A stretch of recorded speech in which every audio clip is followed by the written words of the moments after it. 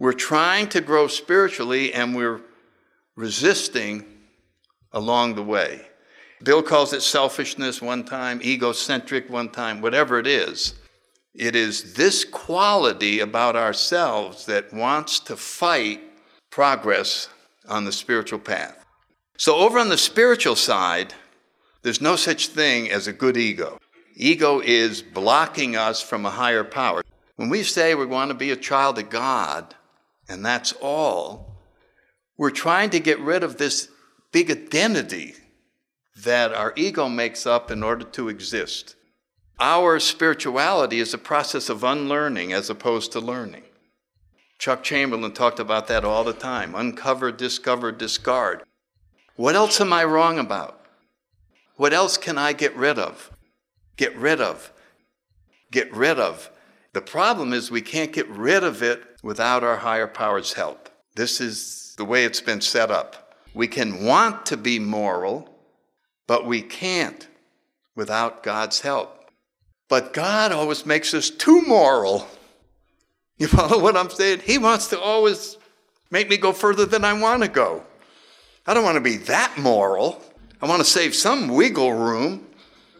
A guy's in business, and we say, honesty. Wouldn't you like God to make you totally? Yes, I want to. Well, no, actually what I want an honest reputation. I would like to be known as an honest businessman.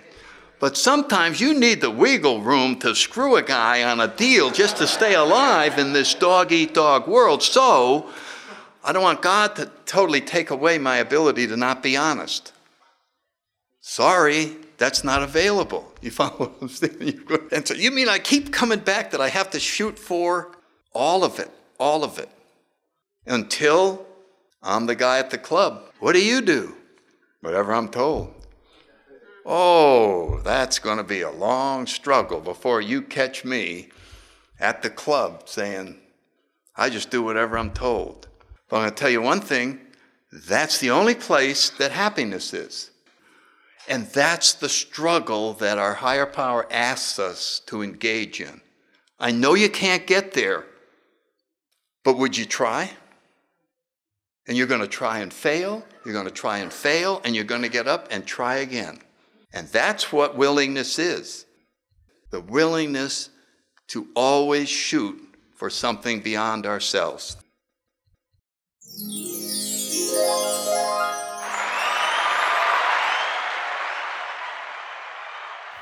Welcome home, friend, to Sober Shares Podcast, episode 65. Today's episode features Sandy Beach. The name of this talk is The Riddle of Our Existence and was recorded at the Carolina Spring Fling Convention in North Carolina in the year 2006. My name is Michael, and I'm an alcoholic. My sobriety date is October 10th of the year 2000. I created this show to spread hope across the world that recovery from alcohol and drug addiction is possible. I am glad you were here, and I hope you find what you are looking for. Please remember that this program is solely supported by listeners like you. All donations will be reinvested into the podcast to pay our monthly operating expenses. You can support us by visiting our website, sobershares.com, and clicking on the donate button and follow the prompts. There is also a clickable link in the show notes of the episode that you are listening to right now. Please contact me directly at mike@sobershares.com with any comments, questions, or concerns. I want to thank you for joining us. And now it's time to read a little bit of listener feedback we received this week. The first one is from Stephanie G. Stephanie says, I was searching for a different AA podcast and stumbled upon Sober Shares. I was so captivated by the honesty of Rebecca's share that I felt like I wanted to email you and tell you that I thought it was great. I could really relate and feel the same feelings that she felt.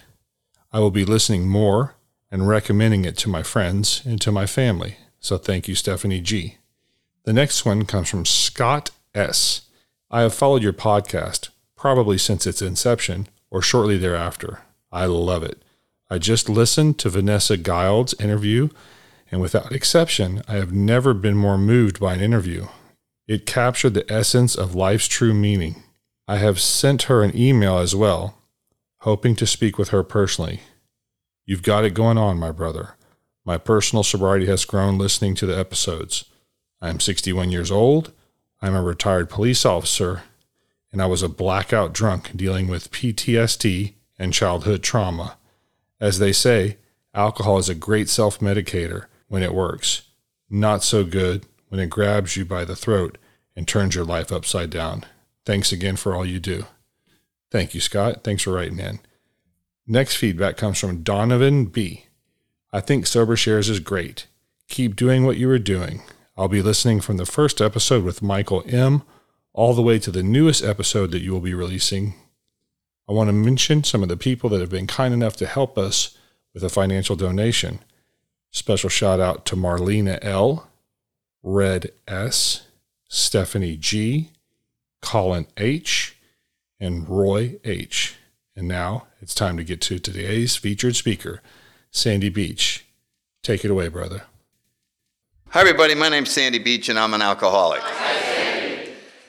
If you're new, what I'm trying to do is to talk about our program, which is a spiritual program. So we're talking about spirituality, and we're talking about the dilemma of living in a material world with all of its rules that we were so used to living by, and then coming in here and a suggestion is being made, why don't you try to live over on this side of the equation and allow those principles to dominate your life and slowly let go of all those old ideas on how to get happy and how to live in this world that we learned by watching television and by hanging around all the other people, and you just knew that if you got a Mercedes, you'd finally be happy. I mean, it turned out that most of what I learned out there was true except for the last line. Now, I don't know about you, but when I was growing up, this is what I was told. I was told, if you study hard, you will get high grades. And that's a true statement. If you study hard, you will get high grades. And if you get high grades, you can go to a good school. And that's true. And if you go to a good school and can get high grades, then you can get a good job. And if you go to get a good job and you work really hard, you will succeed.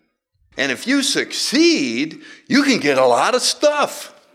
You can get a house and a boat, and you can have a family. And you can be a father or a mother, and you can have 2 children, and you can be important in your community. And if you do all that, and here comes the lie, you'll be happy. That's the only lie in that whole story. You'll be happy. And so since all of us were born with something inside of us that wants us to be happy, it becomes kind of a, how does this work? How do you get there? And it wasn't until I got to Alcoholics Anonymous and they told me that happiness came from a close contact with my own Creator. Why is AA a spiritual program? Because it has to be. Because nothing else can lay a glove on the disease of alcoholism. Nothing else can help the suffering alcoholic. You know, we read ABCs at the end of chapter 5. We're alcoholic, couldn't manage our own lives. No human power could have relieved our alcoholism. So we have a disease that requires a spiritual solution.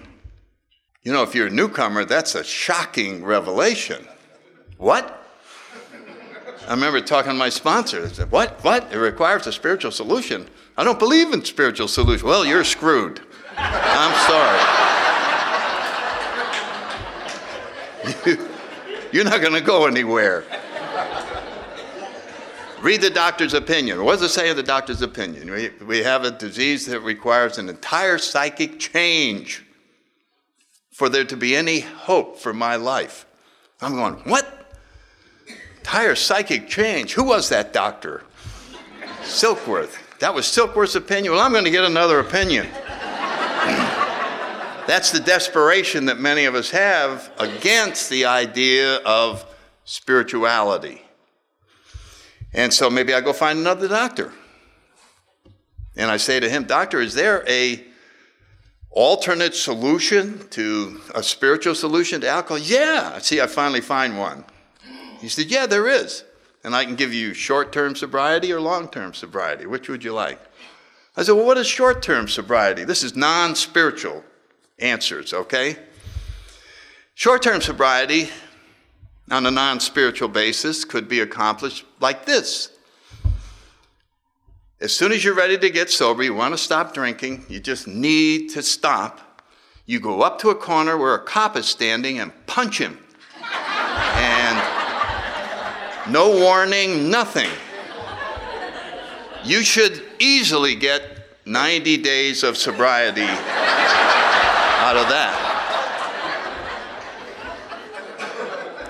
And then when they let you out, you can go along, and if you get drunk again and you want short-term sobriety, punch another cop. And so it can be done. You can see that. What about long-term sobriety? Oh, you kill the cop.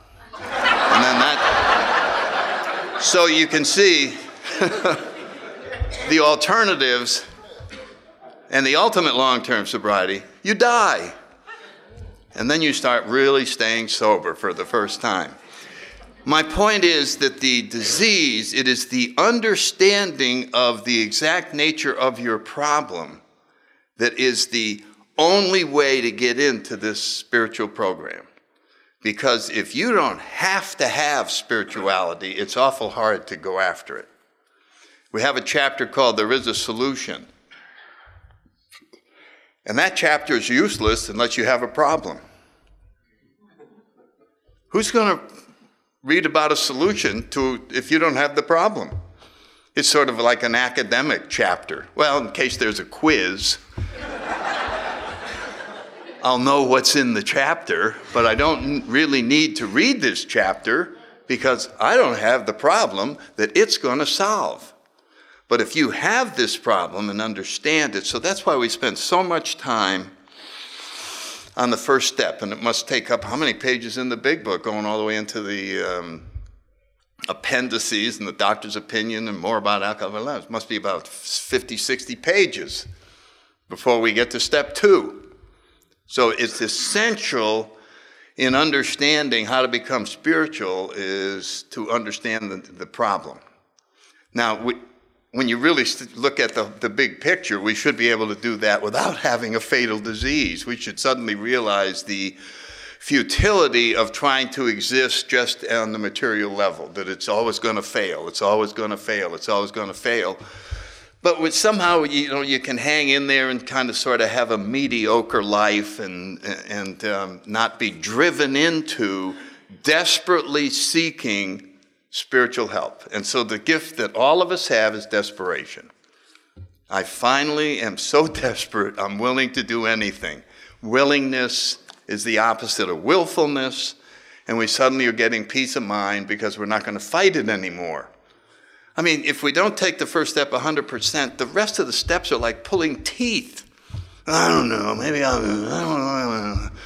The inventory thing, oh my God. Whereas if we realize that this is life or death and we're absolutely desperate, we're going, well, how quick can I get to step 4? How quick can I get to step 5? You see what I'm saying? I got to get there. As opposed to, don't push me, I don't need to go. All of these problems that appear later on in sobriety very often go back to we didn't take the first step all the way. There was some reservation that maybe I'm not as bad as somebody else. Maybe I don't desperately need a higher power, et cetera, et cetera. Now I'm going to throw in another point, and I've been using this for a couple of years just to make a point.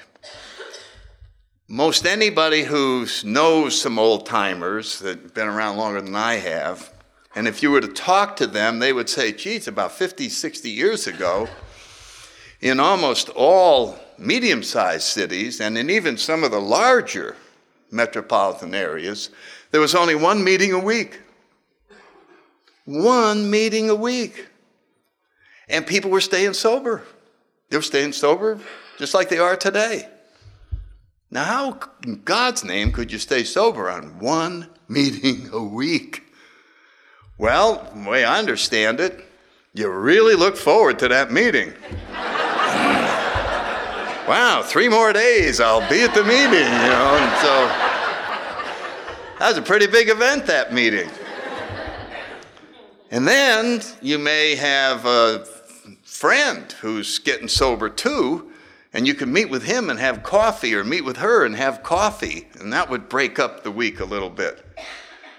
But mostly, you prayed like hell. And prayed and prayed and prayed like hell. Now, today, we've got 6 a.m. meetings, 8 a.m. meetings, 12 o'clock meetings, 4 o'clock meetings, midnight meetings, 7, 8 o'clock. We got AA clubs, we got conferences, we got CDs, we got pamphlets on everything in the world. We've got, we have this incredible support network. It is so amazing, you don't have to hardly pray at all.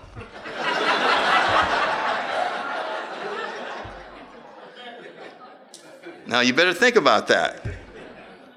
You don't have to hardly pray at all. Imagine that, a spiritual program where you don't have to hardly pray at all. So, what I'm trying to talk about is spirituality in the beginning. You have a sponsor, and they get you through. They are going to move you to what I call a certain level. And we call that a we program. But eventually, you read what Bill writes about in the step 11, in both the big book and 12 and 12, says now it's an individual effort. Individual effort. So I think the program, as we're talking about it, can take us to a certain level, but then it's going to be up to us whether we pray like hell or not, or whether we are going to really try and understand these steps and understand what the whole deal is. And so that's what I'm trying to do today, is to just talk about a particular problem that the human condition presents, and there's many of them. And I heard a speaker say this, and I said, that captures the essence of what I'm trying to describe. And this is what he said, and I just love it. We have a saying in AA, we're trying to tell a newcomer, okay, remember this, I can't, God can, let him. How simply that summarizes everything. I can't, God can, let him. Now here's what the speaker said, and this is the condition I want to describe. I can't, God can. On second thought, maybe I can.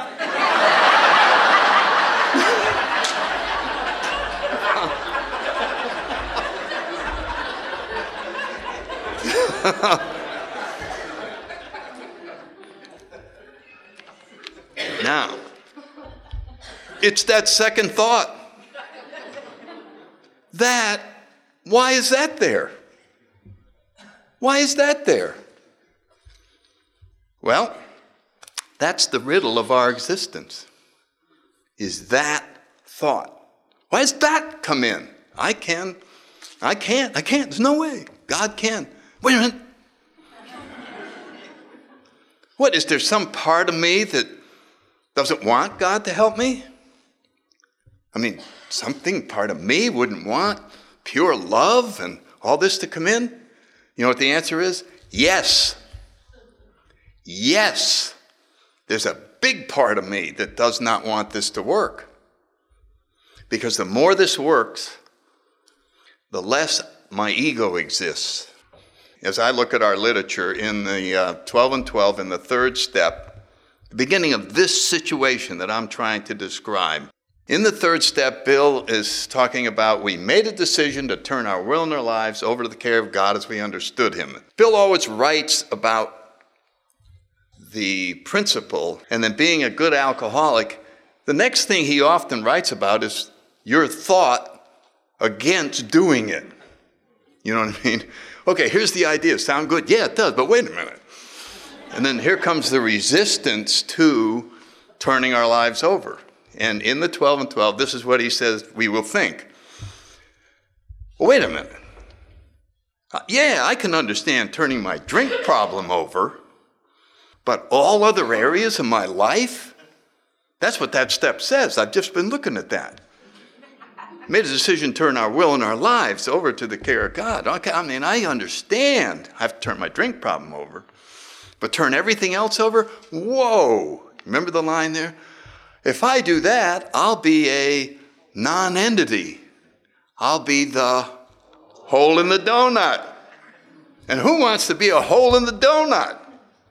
This is the phenomenon. I can't, God can't. On second thought, I don't want to be the hole in the donut. I don't want to be a non-entity. Now, I don't know what a non-entity is in the material world, but a non-entity in the spiritual world is a completely spiritual person. That would be a non-entity. No ego identity whatsoever. I'm simply an instrument of my higher power, as the 11th step suggests, praying only for knowledge of his will and the power to carry it out. That doesn't leave much of a role for me. You follow what I mean?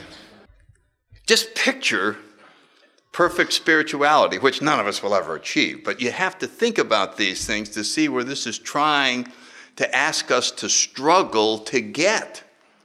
Praying only for knowledge of his will for us and the power to carry it out. So every day we just get up and we just go, what would you like me to do? And okay, thank you, I'm going to do that. And then I know I can't possibly do that, so you're going to have to give me the power to do it. Making me totally dependent on my higher power for direction and power. But that leaves me as just some little wimpy instrument. So now imagine that I'm really perfecting this. And I join a country club. And some of the new members haven't met everybody, and so they have us sit around and they go, well, now, Ralph, you're joining the country. Who are you? Tell us a little bit about yourself. What do you do? And he said, well, I'm the vice president of the power company here. I also serve on the board of my church. I happen to be this. I am the father of 5, and I am involved in this, and I help a little charity, and I also play a little golf. That's who I am, and that's what I do. And then the next person, what do you do? Well, I am a painter. I have a painting contracting company, and I do the blah, blah, blah, blah, blah. And then he comes to Sandy. He says, Sandy, what do you do? I said, I just do what I'm told.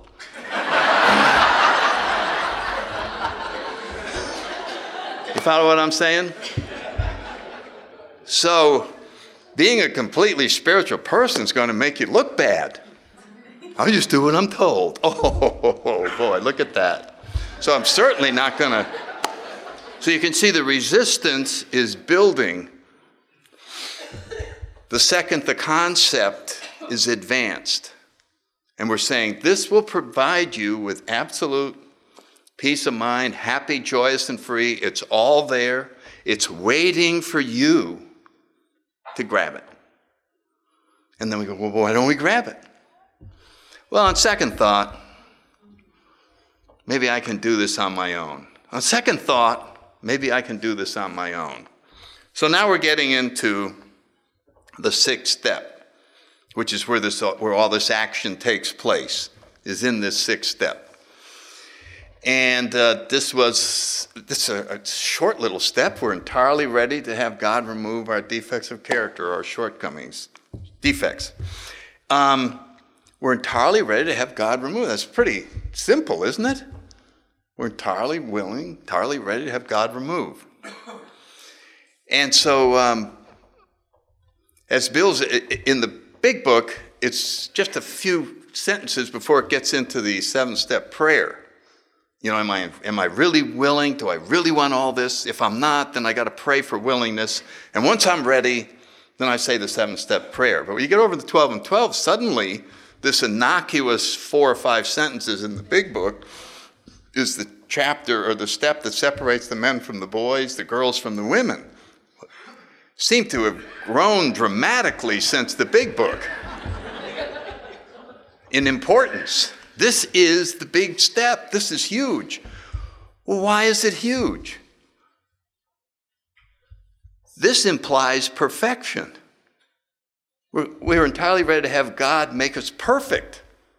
Now, this isn't why I came here.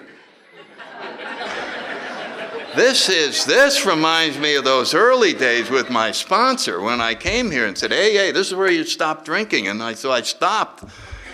And I'm going to meetings, and my sponsor said, Sandy, I know, and I was in the Marine Corps back then, and he says, I know you're dipping into the petty cash out at the base in that unit that you're in.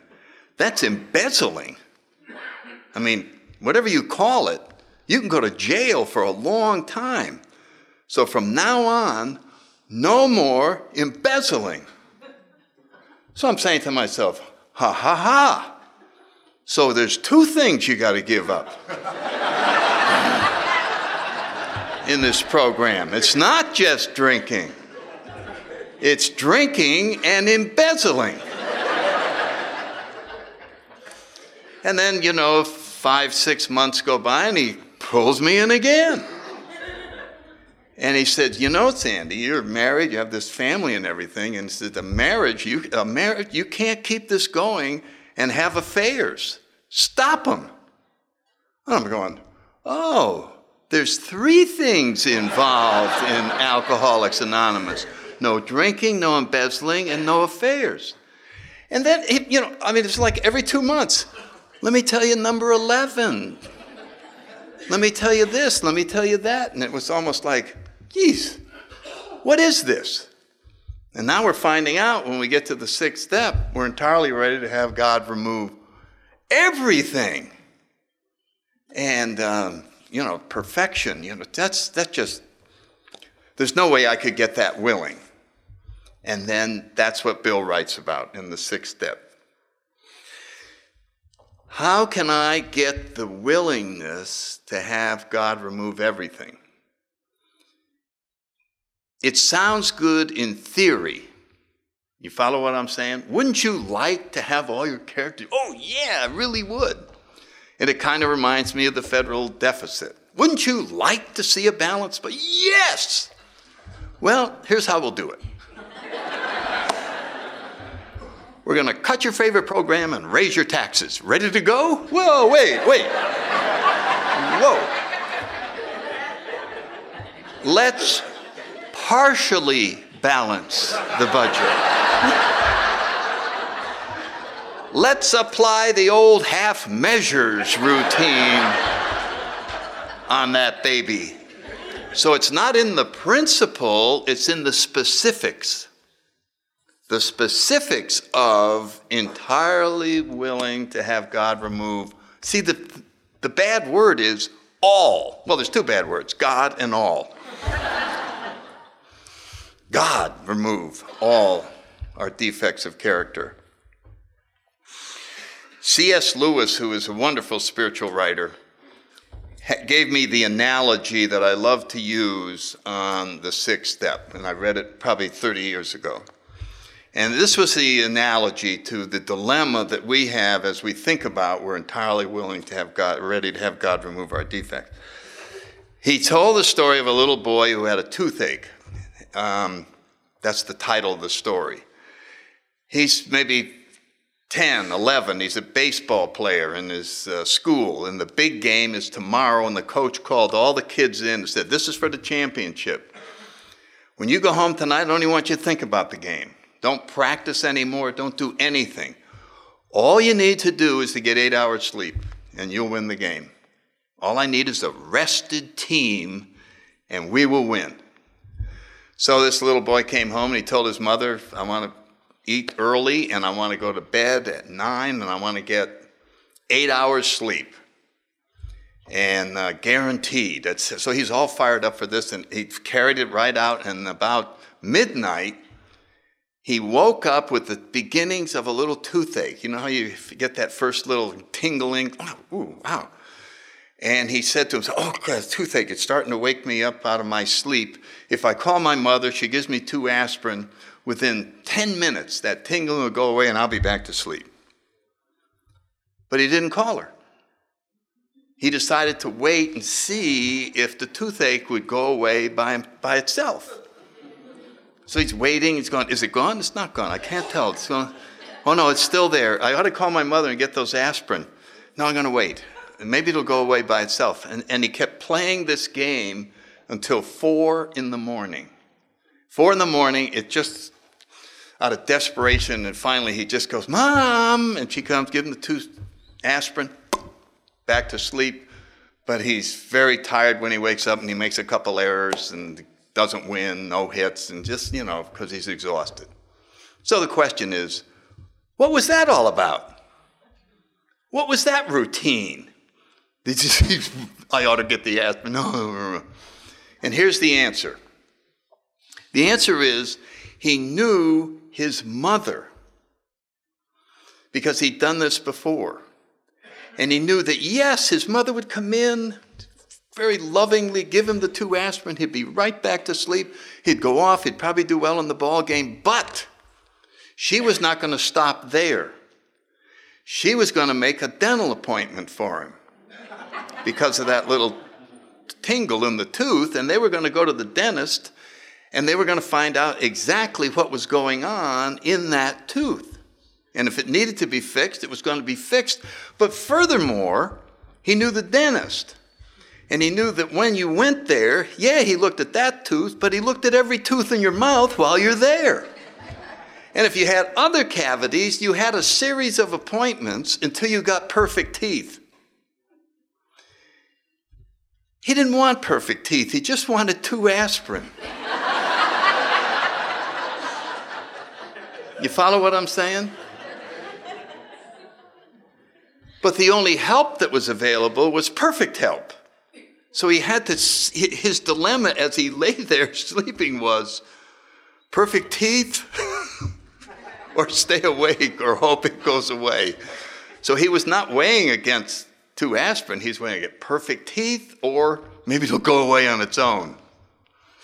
So this is what Bill is writing when he talks about this in this 6th step. And I think I'm quoting it. He says, having been granted a perfect release from alcoholism because we became entirely ready to have God remove that, why do we have any other character defects left? Why are all the rest of them still there in everyone in this room? Why? Why? See, we can no longer use the excuse that maybe somebody else can. This is just a theory. If you got entirely willing, you don't actually think that there's some power that just comes in and goes, boop, problem gone, do you? Well, you could pull that on everyone except alcoholics. Because everyone in this room will get up here and go, it was hopeless. There was nothing I could do. There's no way I could stop drinking. There's no way I could get rid of the obsession to drink. And so I got down on my knees and God, please take care of this. I became entirely willing and I humbly asked after doing the inventory and everything, and it was lifted out of me. I haven't thought about drinking in 41 years. You think a human being can do that? So I've been given all of the proof I need that this in fact works. So I can't use that as an excuse. I can't say, well, the reason I haven't totally gotten rid of greed is, this is like a theory. You know what I mean? This spirituality stuff is just a theory. It really couldn't possibly work, could it? Yeah, unfortunately, we gave you perfect proof that it works. So what's your excuse now?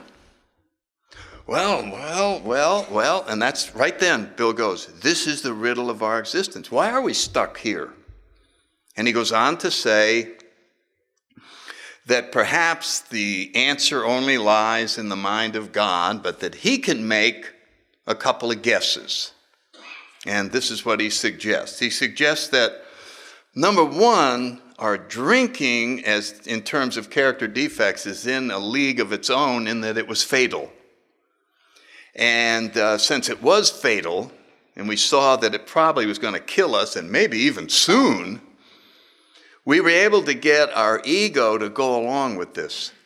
Because after all, if we die, our ego dies too. So out of self-survival, the ego decides to let God have this little narrow part of us in order so that it can keep going playing its game. And so that's a pretty good explanation when you stop and think about it. This was a fatal character defect. And out of pure survival, I was able to muster the 100% willingness to have this lifted out of me. But the rest of them, they're not in that league. They're not up at that level of threatening to me. But in a way, they really are. Because they are, in their own way, blocking me from the sunlight of the Spirit on a daily basis. And so Bill comes along with one of my favorite lines in the 12 and 12. And he cuts us some slack. He goes, look, we are physical and spiritual entities. And so we've been thrown into a conflicting, very difficult thing in order to make it a struggle. Otherwise, it would be very easy. And anything that's easy doesn't have much value. You know what I'm talking about? Anything that you really value is something that you worked really hard for. And you worked hard for your sobriety, so it achieves a lot of value.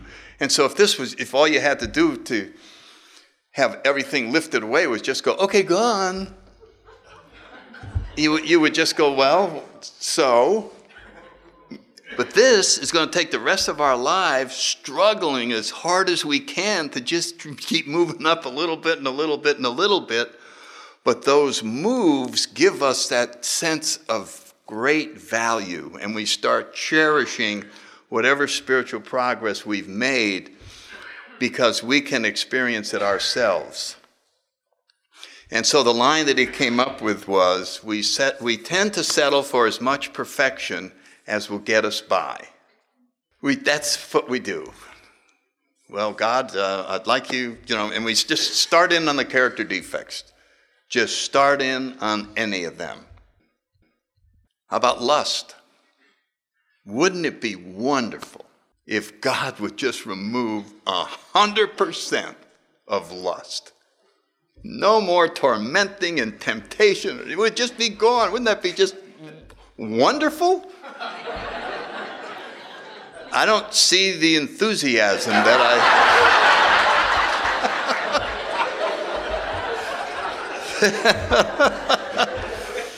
that one might expect upon hearing this wonderful offer. I know what you're doing. You're doing the same thing I am. No lust. What is that? Is that like being dead? What I want, I'd like to have it toned down, man. I'd like to tone that mother down. But I don't want it gone.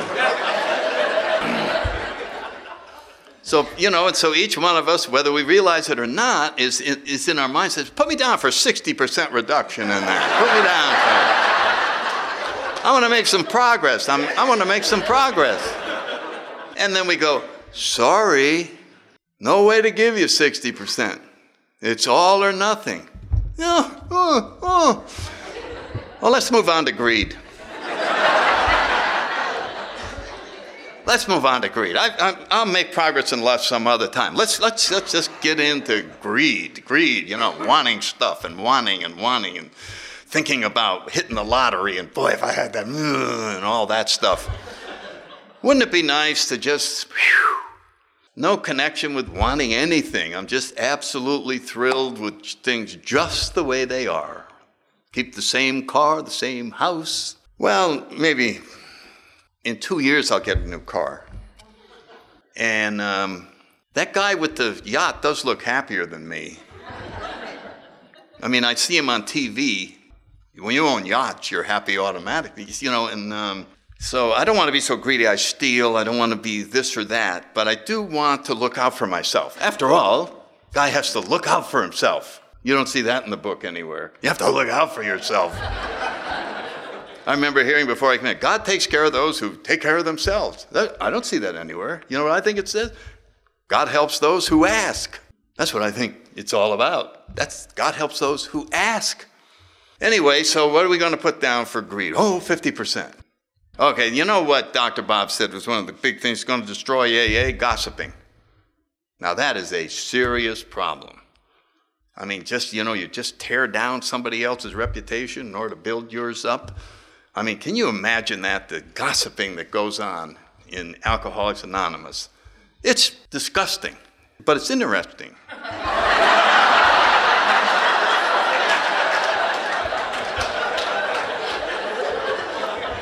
It's interesting.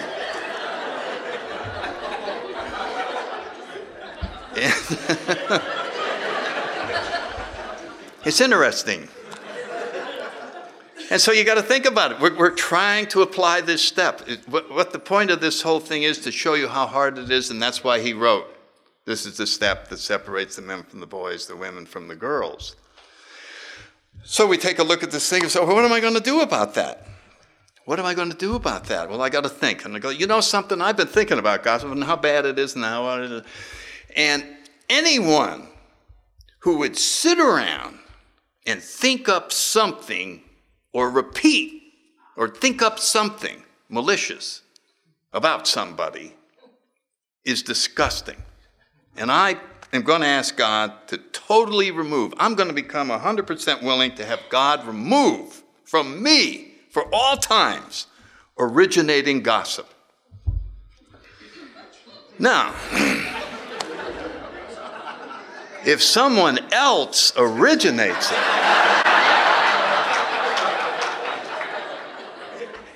I am merely a conduit, like a telephone line. I'm a neutral force as the information is circulated. That's an entirely different matter, especially if it's really good. So put me down, no more originating gossip. And we could just go on, gluttony, whatever it is. Oh, I'm sick and tired of it. I eat so much and I want to get rid of that. Okay, would you like God to just lift it out so that all you ever eat is just what you need? Just the few calories that are actually required to exist as a happy human being? And we wouldn't be sitting around eating for pleasure. We'd only be eating because we need to. You know, like a horse, he goes, I need some grass. Well, okay, that's enough for now. He's not going over there and going, well, I'm already full. I think I'll eat another acre. You know.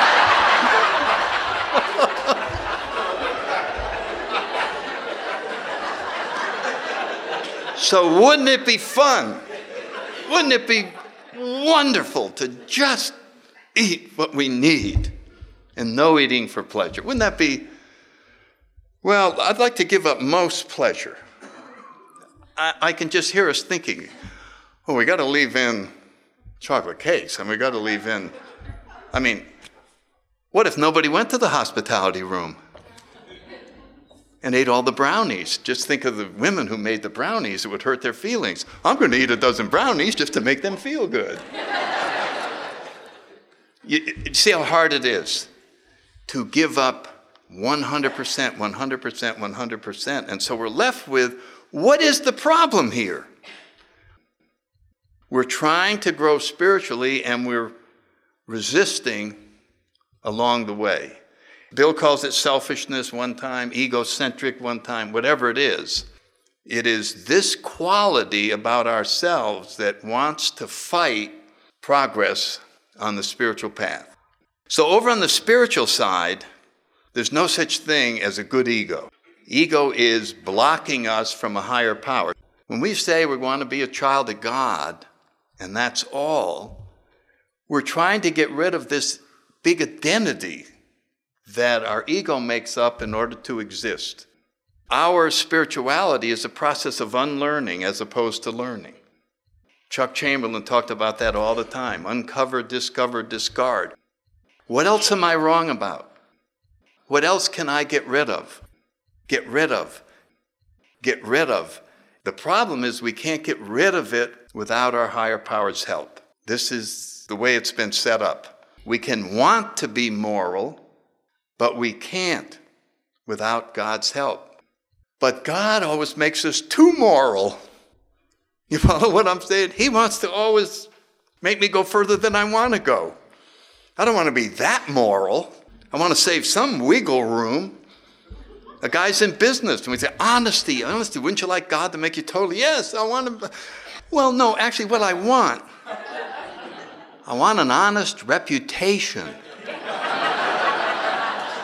I would like to be known as an honest businessman. But sometimes you need the wiggle room to screw a guy on a deal just to stay alive in this dog-eat-dog world. So I don't want God to totally take away my ability to not be honest. Sorry, that's not available. You follow what I'm saying? And so you mean I keep coming back that I have to shoot for all of it, until I'm the guy at the club. What do? Whatever I'm told. Oh, that's going to be a long struggle before you catch me at the club saying, I just do whatever I'm told. But I'm going to tell you one thing, that's the only place that happiness is. And that's the struggle that our higher power asks us to engage in. I know you can't get there, but would you try? And you're going to try and fail, you're going to try and fail, and you're going to get up and try again. And that's what willingness is. The willingness to always shoot for something beyond ourselves.